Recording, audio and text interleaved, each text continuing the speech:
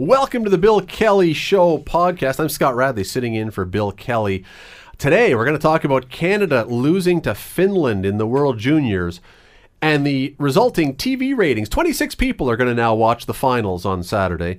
Police organizations across the province are saying, as a result of this report saying that karting is no longer something we can do and we have to be retrained, we need more money. Should the province be giving more money to police organizations to deal with this? And on Thursday morning, China landed a rover on the dark side of the moon. Not a song, not a joke. They really did. They're back on the moon. No people. But should we be impressed by this? I mean, it has been 50 years since Neil Armstrong was there. Should we be impressed that a group, that an organization, that a country has made it back onto the moon? We'll talk about all that coming up. Today on the Bill Kelly Show on 900 CHML. Yesterday was a rough night for Team Canada at the World Junior Championships. Lost 2-1 to Finland. Big upset, especially since it was on Canadian soil. Scott Wheeler is with The Athletic. He joins us now. Scott, how are you today?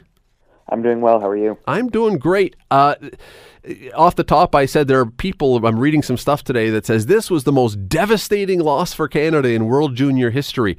I'm not sure that would be the case. I think disappointing for sure, but I mean, where would you rank this one? Is it right at the top or somewhere down a few pegs? Quite honestly, I don't think it's that close to the top. Canada, I mean, maybe it's short-term memory loss or whatnot, but Canada has had some ugly losses at this tournament. Yep. I mean, I look back at that Marc-Andre Fleury gaffe. Even a couple of the recent years, there was the lockout year where they had Ryan Nugent-Hopkins and company, and they were expected to do well, and they didn't. They finished with the bronze medal. 2011 was heartbreak. So there have been a number of recent moments that I think were more devastating than this. And I think the reason for that is that Canada was heavy favorites in those tournaments, and Canada wasn't a heavy favorite last night. I think that Finnish team doesn't get enough credit for how good they are. They have 5 or 6 elite players. They have at least 2 or 3 guys who are better than any of the Canadian forwards, in my opinion. So there's a lot of offensive power there. There's great goaltending from Ukko-Pekka Luukkonen. They just have a lot going for them. And Finnish hockey, the last 4 or 5 years, they had one disastrous year in the last 4 or 5, but they've otherwise been brilliant and have really kind of closed the gaps on the Swedens and Canadas and the United States of the world to become one of hockey's true superpowers and really produce world-class talent at the draft. We've seen several top 5 picks in recent years from the Finns, and that's not letting up. They've got another kid this year who's expected to go 2nd overall. So, and they pump out goalies like Tim Hortons puts out double-doubles. I mean, there is always a good Finnish goalie.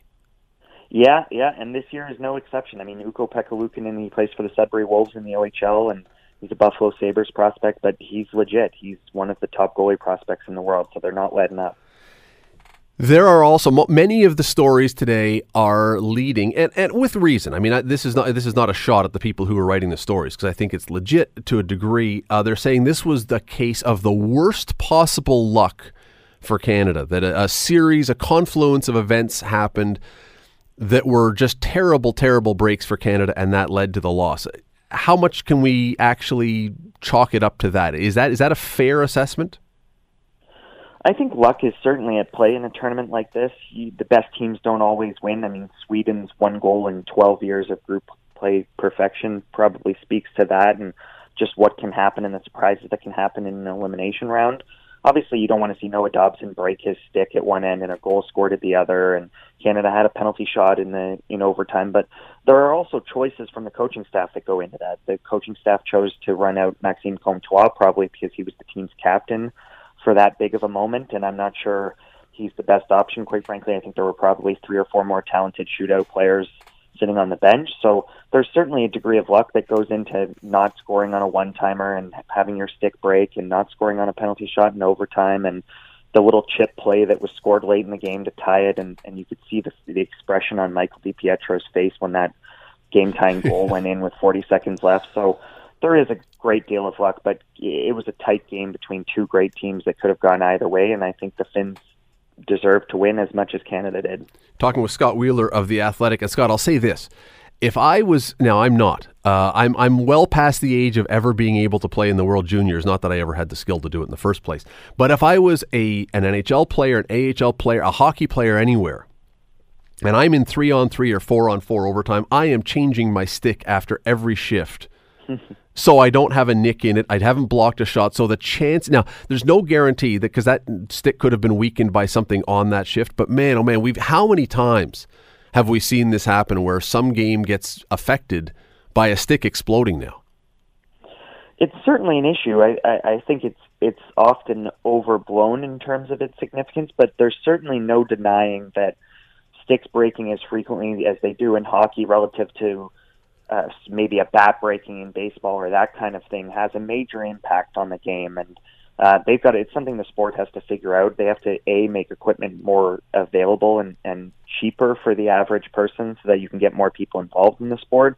But at the top level, the equipment that they're using also has to be better. So that's a fine line to walk, and we saw it last night, and we see it regularly in the Stanley Cup playoffs and in big Game 7s and all of those kinds of things. Some company is going to make a fortune eventually with the non-breakable stick.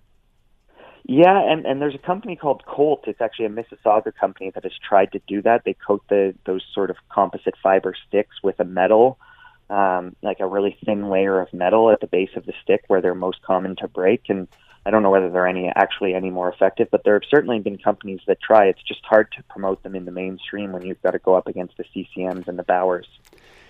The fact it is a success story for sure. The fact that Canadians care about this tournament as much as they do, and that's something that has been built by TSN over a number of years on their TV network. They've done a terrific job at turning this thing into a tournament that, 20 years ago, 25 years ago was a niche market, and now it's requirement viewing during the holiday season.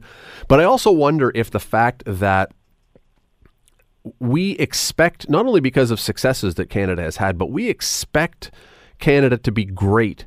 I mean, great every time, because a lot of the time, the players that are being talked about are talked in such glowing terms that every single player sometimes sounds like Wayne Gretzky.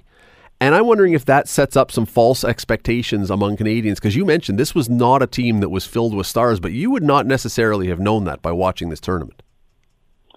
Yeah, it's been a little bit of a mixed bag over the last few years where you've had teams that have had Connor McDavid and you've had teams that don't, and then this sort of hype machine tries to create one. Obviously, Alexis Lafreniere will likely be a first overall pick barring injury 2 years from now, but he's also the youngest player on the team, and it's hard to promote star power when you're 2 or 3 years younger than all of the other kids you're playing with. So Canada certainly didn't have that star power this year, and if Cody Glass, per se, is your superstar that you're trying to market, it's hard to draw in a more mainstream audience because the vast majority of fans don't know who Cody Glass is. So that can be a tough sell a little bit.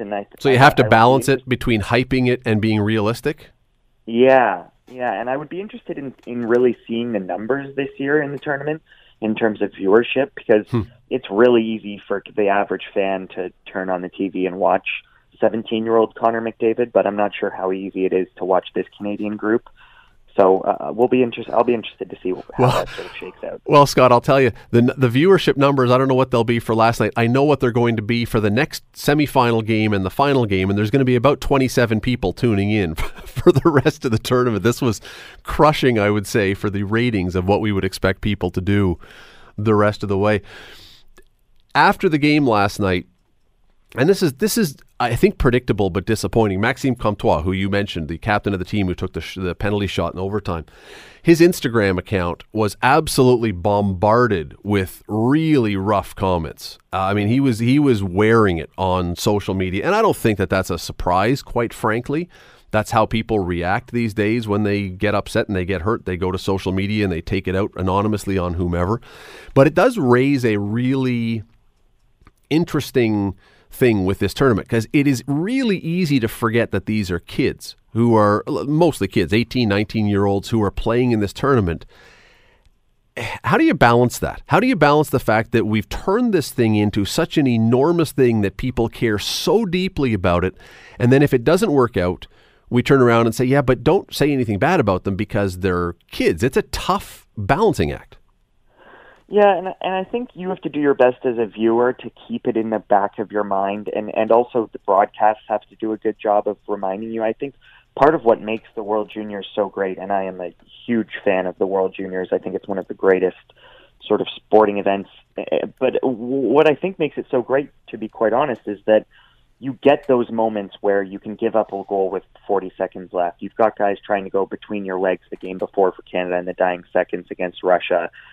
These kids are just willing to try things that players who are 10 years older than them aren't willing to try. It's fast. There's big swings in energy, and you can have collapses, but you have to be cognizant of that after the fact. And I mean, you don't want anyone going on a teenager's Instagram page and sort of lighting fire to their comments because they missed a penalty shot in overtime. It's hard when you're watching these kids to remember that, but you really have to try to keep it in the back of your mind because, I mean, they look like they're older than they are. These kids are 200 pounds. They're massive. They don't look like teenagers, and they certainly feel more mature than they actually are because they're traveling the world to play hockey and they're doing interviews in front of major news outlets. And it's hard to sort of keep in the back of your mind that these are 17, 18, 19-year-olds.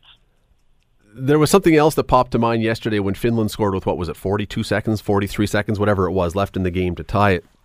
Made me immediately think of the 2010 Olympics. Same building, Canada versus the U.S., and the U.S. scored really late in the game to tie it and send it to overtime. It got me wondering, I mean, this game obviously ended poorly, and this is a side note, but it got me wondering how differently we would have thought about those 2010 Olympics, the entire Olympics, if that game in 2010, instead of Sidney Crosby scoring, had ended the same way this one did. Suddenly, in that building, that same game suddenly takes on a whole new meaning.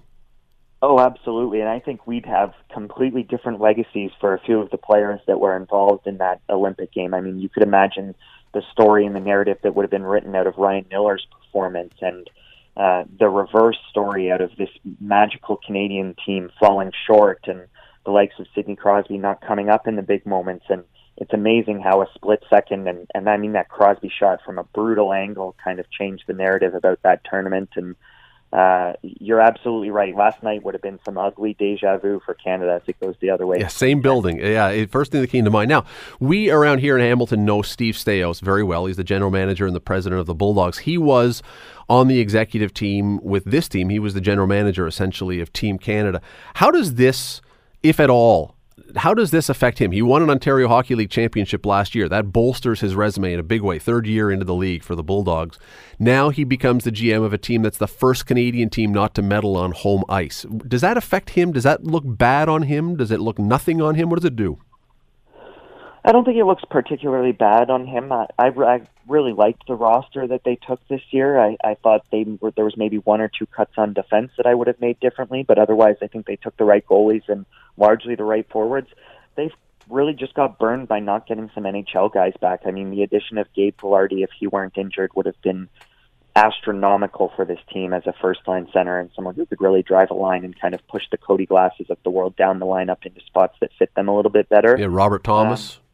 Absolutely. Robert Thomas, another Hamilton guy who would have just been a massive addition to this team and really changed the dynamic and added a little bit of star power. So you can't really fault Staios for the team that he had. They certainly could have won gold, but it just speaks to the parity that's growing in the international game. You've now got really, I think, 5 countries that can win it on any given year versus even as early as 4 or 5 years ago when it was basically just Canada's tournament to lose every year. So I really don't think the quarterfinal loss falls on a guy like Staios, and he certainly has put together a nice career for himself, even dating back to his time with the Leafs in management briefly. Just before I let you go, there was one other positive from this, if we can find a positive, because there's a lot of people who are looking for one. After Toronto, 2 years ago, Toronto and Montreal split, and then Buffalo last year, there were seas of empty seats. And it looked like it for some people, and let's be fair, I mean, based on what you just saw, the eyeball test, it looked like this tournament might be sagging a little bit. The fact that Vancouver and Victoria, it was, if not sold out, it was pretty close to sold out for all the important games, says something that the tournament is not dying. It was just oversaturated, and perhaps the organizers here were just a little too greedy with their ticket prices. Things are just fine in the overall view of this event. Yeah, absolutely. I think you see that in the television numbers that they draw. People love this event. I think you just need to bring it to fresh markets.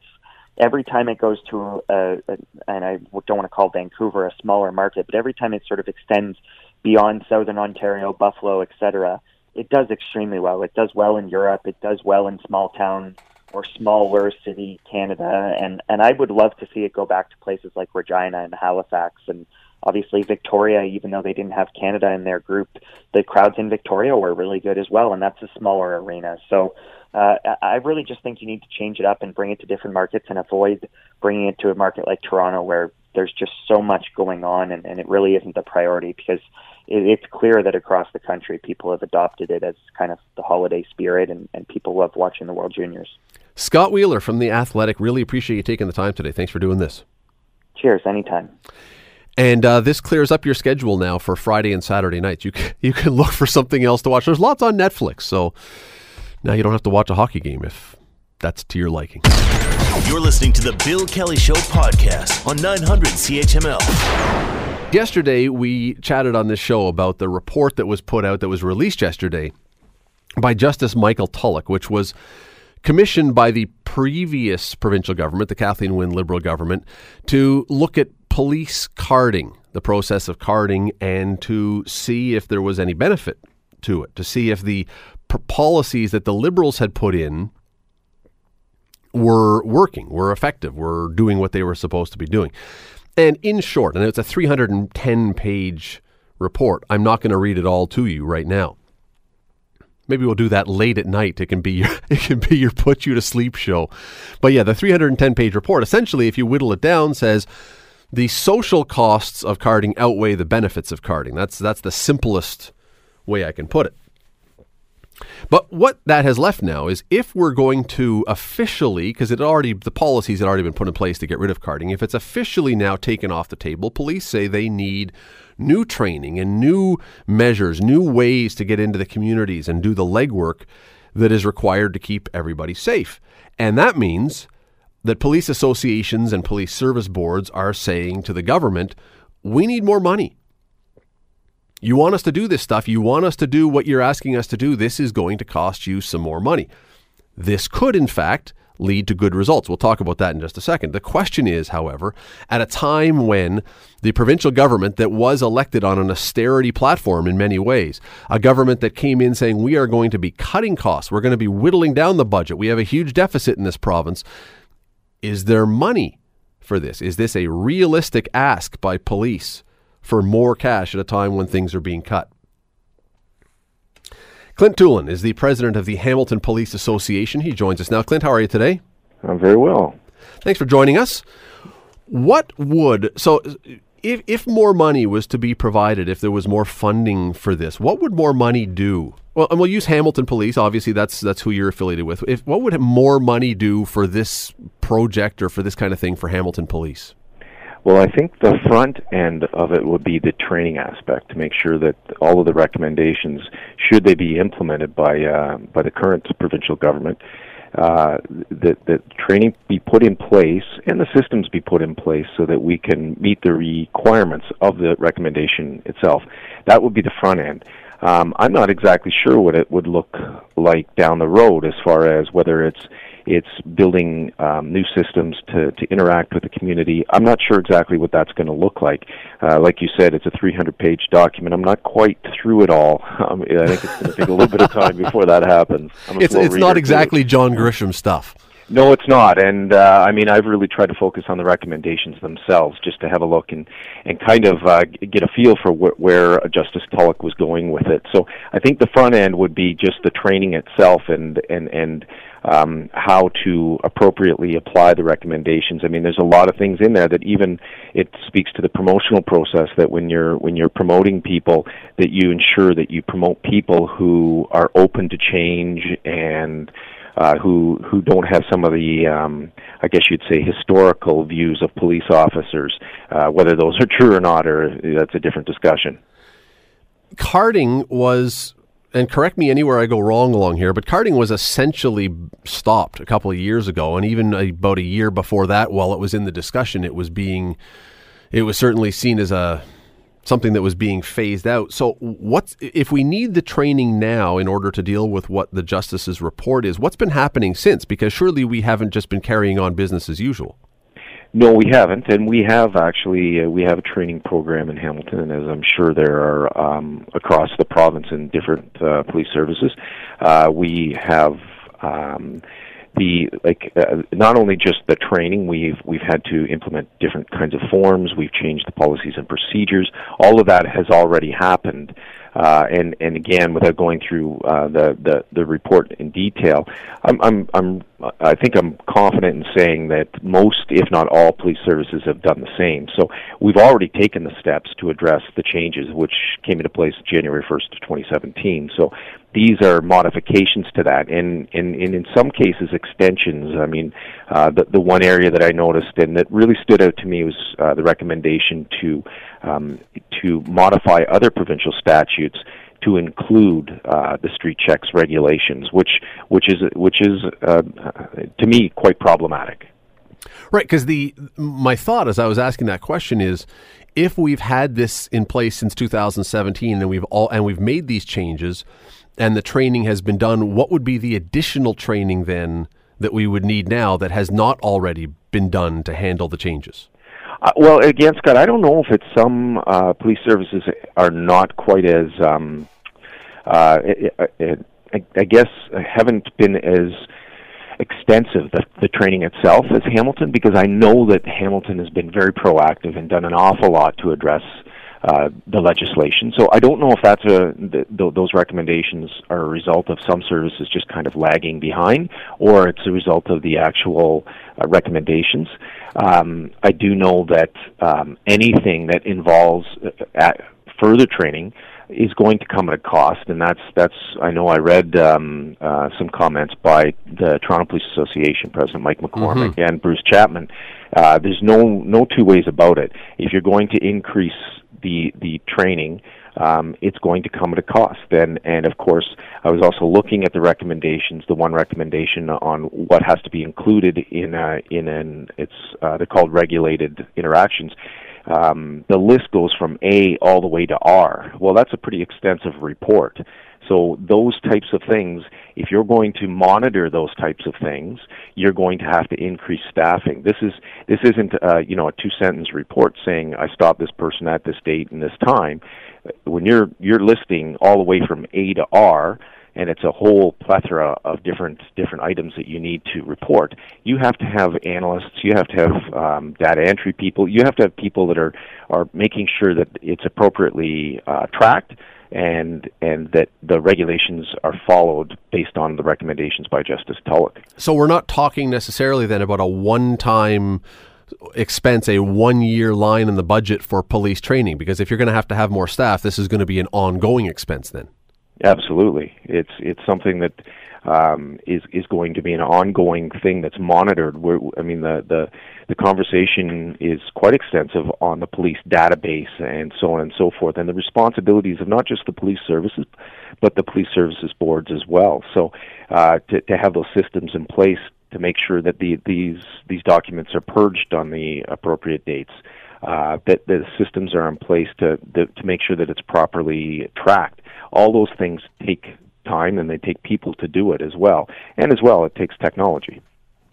With some of the changes that your association and your members have seen over the past couple of years, as you've talked about these changes that Hamilton Police have made, we don't know what the other departments have made, but that you have made, do police stops now take longer time? If you're going to deal with and I'm not talking about your average. I'm talking something that might have been something that carding would have been involved with, or a random stop before. If you're doing that kind of community work now, do they take longer time to dot all the I's and cross all the T's so that you're going to have more officers tied up for longer? Well, I guess there's two answers to that. Firstly, to answer your question, yes, they do take longer. If you're going to do what's called a regulated interaction, then yes, you're going to have to fill out the receipt. You're going to have to fill out the paperwork that goes through the system here at the police service to properly monitor those types of stops. On the flip side, I know for a fact that there's a lot of police officers that are weighing the pros and cons of doing a regulated interaction. So they're doing less of them. Well, I'm going to say that they are. Now, with that being said, though, I think what I know for a fact is that our police officers here in Hamilton continue to do their proactive work when they see something that they believe is suspicious, and I'm very careful to use that word because it's actually defined in this regulation, suspicious activity, which again I think is very problematic. But police officers in Hamilton continue to do their work, and I think that if you watch some of the reports that come out of the Hamilton Police Service, you'll see some of the biggest arrests, seizures of guns and drugs and so on. That's done through proactive policing. So they're still doing their jobs, but it's certainly that creep of not oversight, but of being continually criticized and second guessed on some of the things that you're doing. It's certainly starting to play a role. I won't hold you to the exact definition, but as you've read it, what does suspicious mean then? If suspicious is now an actual definition that you have to follow, what does that mean? Well, it means, so it's the recommendation is that it be, for universal reasons across all police services in Ontario, that there be a consistent definition. And the most problematic part of that is that I see the word objective. Well, an objective position can mean a lot of different things to different people. What's objective to a police officer is not objective to a civilian. We do, historically anyway, and this is what we're seeing decline in, and that's working on a hunch, that gut feeling. That is being taken away under the current legislation and these recommendations. So, I've sat in on interviews by the OIPRD where it's clear that objectivity is an issue. Not it's one of those things that it's a personal. Now, people would say that it's subjective, but what's objective to me and what's objective to you is, I think, a pretty transient term, if you will. That's what I find really difficult to understand when you're giving a definition on such a suspicious activity. We talked about training to start this. Now, you've made clear that this would require probably some more staff, some more people. But when as far as the training part goes, would it be fair to say that if more money was required for that would be, the training part would be a short-term budget item? Because presumably after that, Clint, once the officers were trained, any new officers coming in would have received this kind of training at the police college before they got here, so they'd be up to date on the current procedures.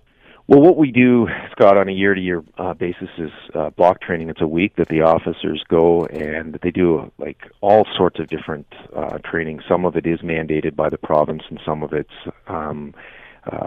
just training that we think is important in our community here in Hamilton. But what I can tell you is case law is ever changing. So it certainly, once the initial training is done, you're going to have follow-up training as time goes on, because case law just changes the way in which laws are interpreted and how they're applied. So I would agree that the upfront training would happen, and that would be a one-time thing. But you would see throughout the course of an officer's career that different things change due to case law, and so that would have to be addressed on an ongoing basis. Now, and to be absolutely fair for people listening, this is not just Clint or other police association people asking for more money. Justice Tulloch in his report suggested more money for police as a result of what he was suggesting. So it's not just you guys. That said, Clint, and you know this as well as everyone listening, this government came into office, this provincial government came into office on a platform running on austerity. We are going to cut the budget. We're going to cut the deficit. We're going to get rid of things. Here you're going to have to make a case that they should be spending more money. How do you do that? Well, I'm glad it's not my job. I mean, Scott, right from day one, the whole issue about carding and street checks, my role as a president of an association is not to try to direct legislation or otherwise. It's to inform the public and protect my members. That to me, that is the primary goal. It's going to be up to the municipalities to try to find a way to convince the provincial government that this is funding that they are going to have. Historically, that has not happened. This has fallen onto the municipalities themselves. So when we see these types of changes, whether it's the oversight review that recommended a number of different changes, or it's the carding legislation, historically that's fallen on the shoulders of the municipalities, and I think that's why you're seeing Police Services Board members actually speaking up on this report, saying, look, if you want these changes and you want this training put in place and you want these new systems in place, the provincial government, you guys are the ones who put this review together, then you're going to have to fund it. Now, again, I know that it was the Liberal government who... It's a little trickier because it's two different governments now. That the second one can say, well, we didn't ask for it. And that may be something that we see, Scott. I don't know how the current government's going to react to the recommendations. Clearly, they're going to do their due diligence, but I guess we're going to have to sit back and wait and see. But what happens if they do say no? What happens if the government says, there just is no more money for this? Deal with it. Well, that's going to be interesting because then we'll fall on the current legislation and the way it's written and the way that we've been applying that legislation up to this point. The problem becomes now if Justice Tulloch has made a recommendation that now, we have a complaint in 6 months that would have been addressed by a recommendation, but it hasn't been implemented, then I think we're going to see whether or not it's kind of a forced reaction, whether the changes are forced upon us because of the recommendations. I don't know. We'll have to wait and see. Because I was looking up the numbers just before we came on, and Statistics Canada now, it was 2016-17, so we're a little behind, so the number is going to be a little higher. But at 2016-17 across Canada, not just Ontario, across Canada, it was almost $15 billion was spent on policing. And and you probably can too, I can see citizens, I can see people in the government saying, enough is enough. We don't have more than $15 billion for policing. Figure it out with the money you have. I could easily see that being the case.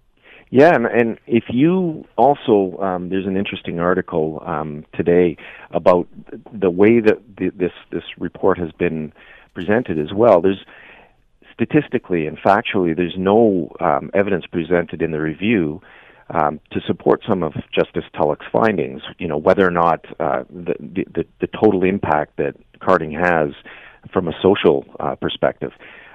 So when you consider that as well, what's the justification behind it? And can you justify spending a lot of money based on a report that doesn't have the causal relationships or the statistical data to support the recommendations themselves? I guess that's up to the provincial government to make some decisions on. But again, if these are the things that the government wants implemented, I've been really, really firm on this. I don't think that the citizens of Hamilton should pay for this. I think that it should be a provincial government bill, and we'll have to wait and see whether or not the provincial government wants to enter into that. Yeah, and I don't know even who the police, if they're going to be successful, who they make the case to, whether it's the people or the government. But it's an interesting one that I'm sure is going to be discussed a lot, and I'm sure is going to cause great headaches within the provincial government because, as I say, they are trying to cut, and this means adding more.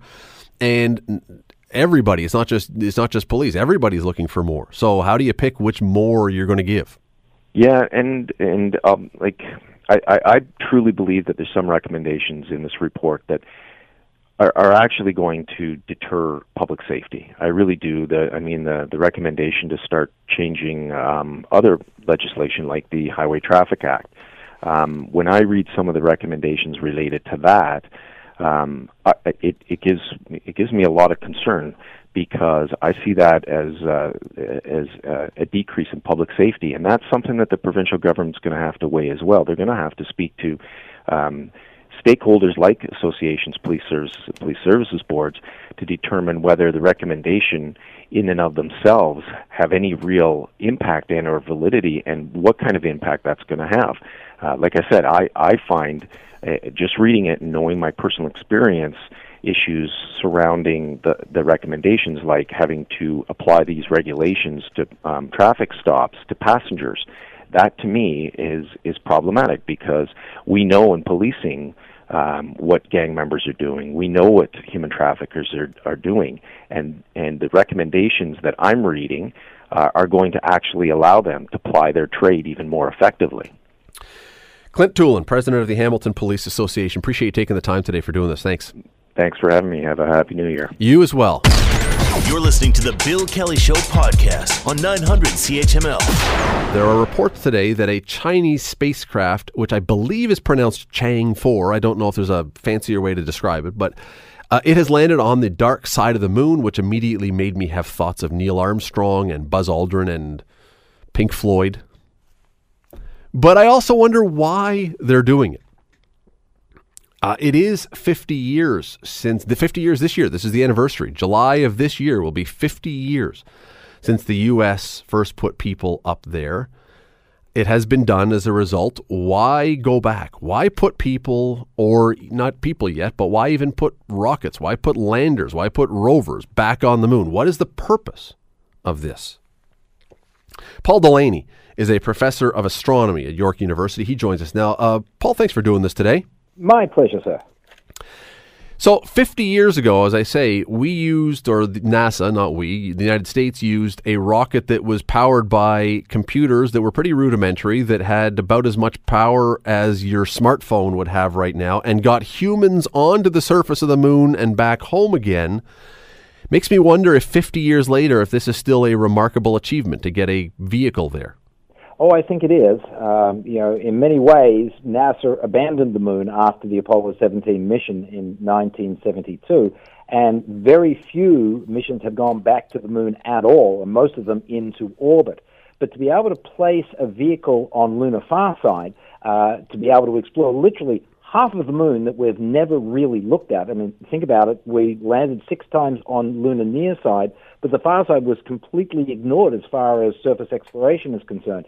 Trying to understand the entire history of the moon from half a dozen landings is like trying to understand the entire history of the Earth with a similar number of landings. It's inadequate. Going back to lunar far side to be able to explore literally 50% of the moon that we've not seen is a big deal as far as science is concerned. And let's not lose sight of the fact that the Chinese space program is prepping to put people on the moon themselves. Not an easy endeavor, even with the NASA landings of 50 years ago. Well, let me ask about that, because when you look at technology, I mean, if we could get into a time capsule and go back to 1969 and look at what technology was at that time, I mean, just to know that, all you have to do is one example, and not you know this, but for some people listening, just go and watch the video clips of people watching the moon landing, even their TV sets. If you look at where we are there to now, technology has changed so dramatically. Shouldn't it be relatively easy for us to get to the moon now, relatively speaking? Relatively speaking, that's true. But think about the last sort of 10, 15 years as other groups have developed rocketry technology. Now, for the longest time, we just thought of NASA and the USSR, the Russian Space Federation, as the only 2 groups of nations on this planet that could put things into Earth orbit. But over the last 10 to 20 years, India, China, Japan have all gotten into the act of launching vehicles, not to mention the European Space Agency, into Earth orbit and onto the planet. It is a challenge to get rocketry out of the Earth's gravity well, and then to create a spacecraft that is sufficiently autonomous to do the hard things like landing on another object, Mars, the moon, and so on.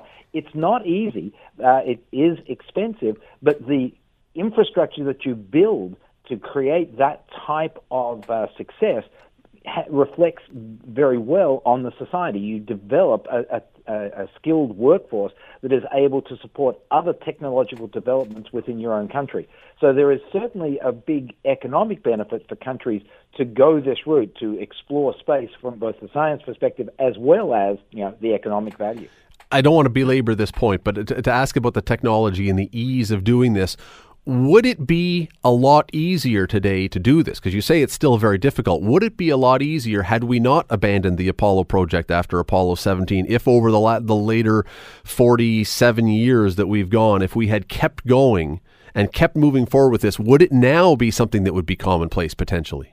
I think you're absolutely right. There was a very deliberate decision to stop doing the difficult things after the Apollo 17 landing. I mean, from 1972 through to 1981, there was a 9-year hiatus when the U.S. essentially, didn't do very much in orbit. They flew Skylab 3 times in 1973 and one Soyuz Apollo mission in 75. history repeats itself. We have not had a space shuttle or any other U.S. capability since 2011 to put people into orbit. So unfortunately, the space program goes into these sort of ups and downs, these hills and valleys. But yeah, if we had stayed the course, you and I would probably be taking long weekends on the moon about this point in time. Man, I'm mad at the NASA people then for not doing it. That would have been a great weekend. Absolutely. I think it was on 60 Minutes about 2 or 3 years before he died that Neil Armstrong did an interview, and I think the line he used, I don't have the exact quote, was he said basically it stopped when the competition went away. As soon as Russia became disinterested and fell apart, the Soviet Union rather, the motivation for the states to keep going at this sort of fell away, and that was the cause. There's a lot of truth in that statement. I mean, the space race of the 60s was very politically motivated. As much as I love the science that we got out of the space program in the 60s and the lunar rocks that came back, giving us a great understanding of not just the moon, but the solar system in general, the political motivation was at the forefront of writing the blank check that took us to the moon. When the U.S. won that race with Neil Armstrong's first foot on the moon there in July of 69, the blank check writing stopped, and so too did the NASA space program. And, lots have been written over the last 40 or 50 years about the replacement, the space shuttle system, and so on and so forth. But in many ways, we have been spinning our wheels, a.k.a. going around and around in Earth orbit, for a long period of time. It's not to say that NASA hasn't done spectacular things. Look at New Horizons just the other day with Ultima Thule.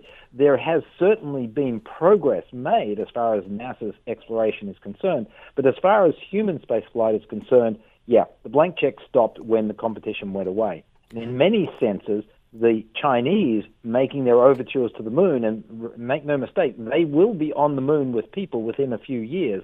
That may well rekindle a little bit of U.S. interest in going back to the moon. Well, they've said, 2025, something like that they intend to put someone back on the moon? The Chinese? Yes. Yeah, in fact, if all goes well before 2025, they hope to do a sample return mission to the moon within the next 12 months. And if that goes according to plan, then a more sophisticated mission in 2021. And after that, the way may well be cleared for a human flight to the moon. So it could be as early as 2023. Paul, I was too young. I was born, but too young to really watch, appreciate the moon landing back in 69, the first one. But I just finished reading the book First Man, which, by the way, anyone who hasn't read it, is the story of Neil Armstrong. Terrific book. Excellent, excellent book if you need something for the new year. And it was a reminder to me of the excitement and the overwhelming level of interest in this at the time. Now, 50 years later, it's not going to be the same. It's not going to be the first, but it's the first in a long, long time. If China is able to put someone on the moon successfully, and if presumably they have high-definition cameras or whatever else, will there be, not that level, but will there be an exceedingly high level of interest around the world in that if that happens? I think it will rekindle a lot of that lost excitement. Going to the moon, I remember Neil walking down that ladder and setting foot upon the moon. The 60s was an amazing time as far as human spaceflight is concerned. And the level of excitement that was generated in 1969, particularly with 4 Apollo missions, was, you had to be there. And I was, and it was fabulous. You're not going to rekindle that, but I think if we do see the Chinese successfully land on the moon with the high-definition television, as you say, it is going to rekindle a lot of excitement. It's going to ask a lot of questions about why it was that it took us so long to get back to the moon, and it was a completely different organization that went back, shall we say. What happens if it doesn't work, though? What happened? I mean, there was a lot of talk, and again, reading through this book and watching a bunch of stuff, there was tons of talk in 69 that if the Apollo 11 mission had crashed or something horrible had happened, that could be the end of it, that we may have lost the appetite for that kind of thing. What happens if the Chinese effort goes horribly awry? Does that put an end to it forever then? No. There is risk associated with space. There's no question about that. But the 1986 Challenger disaster did not cancel the space shuttle program. The 2003 Columbia loss did not cancel the space exploration process with humans. We live in orbit today, and I think it's part of our future destiny, if you will, for humanity to explore the solar system. Will a disaster on the moon set back that process? Certainly will. But you will always find organizations and people who are prepared to, put themselves out there, if you will, on the cutting edge of technology, as dangerous as it may be. But coming back to your earlier point, it's a lot safer today flying those rockets than it ever was in the 60s. But the 60s saw so many people in orbit willing to, push the frontiers. So, no, it will not stop human exploration of the solar system. Will it slow it down? Absolutely. But it will probably increase their resolve to get it right the next time round. We did see back in 2004, 5, 6, something in there that George W. Bush had talked about putting man back on the moon, relaunching the moon program. And that was scuttled under the Obama administration. And I'm assuming part of it had to do with budget. But if China is successful, and you sort of alluded to this a moment ago, do you see Americans saying, all right, you know what, whether for political reasons, for military reasons, for whatever reasons, we got to get back on this horse? Yes. In fact, they've already gone down that pathway. Back in 2016, NASA and the Russian Space Federation have together proposed to have what they refer to as a lunar gateway station in orbit around the moon in preparation for a human return to the lunar surface. We're not the only ones who can read the tea leaves, so as to speak. The Chinese have been fairly upfront with what their proposed plans for space exploration are, and you can bet that NASA has been paying attention to that. So, yes, there is already the seeds being planted for improved NASA budgeting, if you will, and a return to the moon. And, it's been politically motivated. There's no doubt in the world about that. But I, for one, will take that political motivation and head back to the moon where we should have been, 50 years ago. Why does, China has made it, as you say, has made it clear that they have ambitions for their space program. Why does China want or need the moon for that?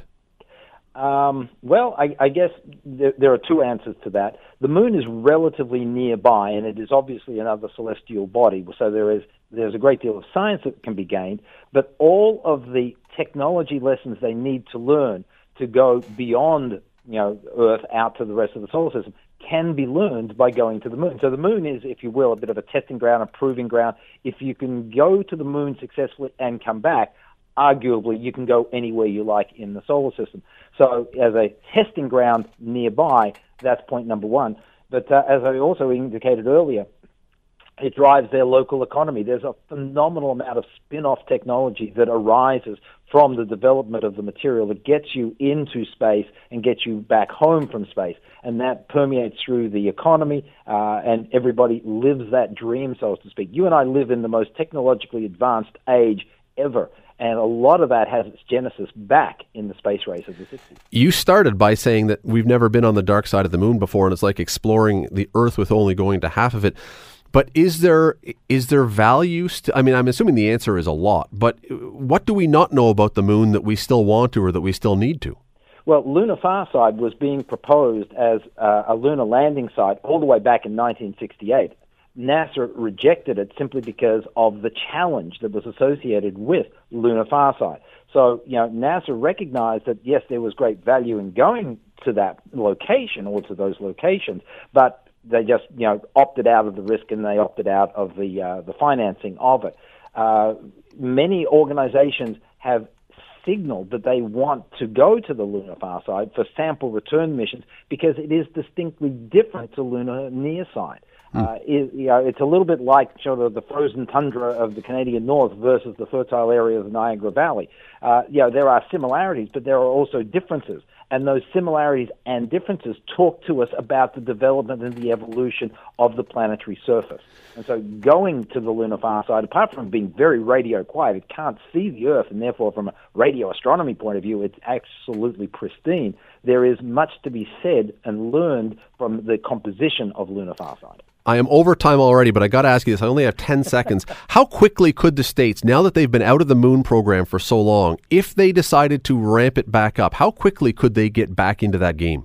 Well, they couldn't get back people to the lunar surface, I wouldn't think, within 5 years, and that would require, again, a blank check. The technology exists. You need the money to be able to put it on a time scale that is really, really quick. And if we're talking about the Chinese being on the moon in 2023, you've got to do it within 5 years. A blank check would do it. Paul Delaney, professor of astronomy at York University. I really appreciate the time. Thanks for doing this today. My pleasure, sir. And if you are looking for a great book to read this year, you saw the movie, you may have seen the movie called First Man. The book is way better than the movie. Go out and get the book and read the book. It is terrific. It's the story of Neil Armstrong, and it is outstanding. If you need something good to read, it's like 600 pages too, so it'll keep you tied up till July. The Bill Kelly Show, weekdays from 9 to noon on 900 CHML. The Bill Kelly Podcast is available on Apple Podcast, Google Podcast, or wherever you get your podcasts from. You can also listen to The Bill Kelly Show weekdays from 9 till noon on 900 CHML. I'm Bill Kelly. Thanks again for listening. And don't forget to subscribe to the podcast. It's free, so you never miss an episode. And make sure that you rate and review.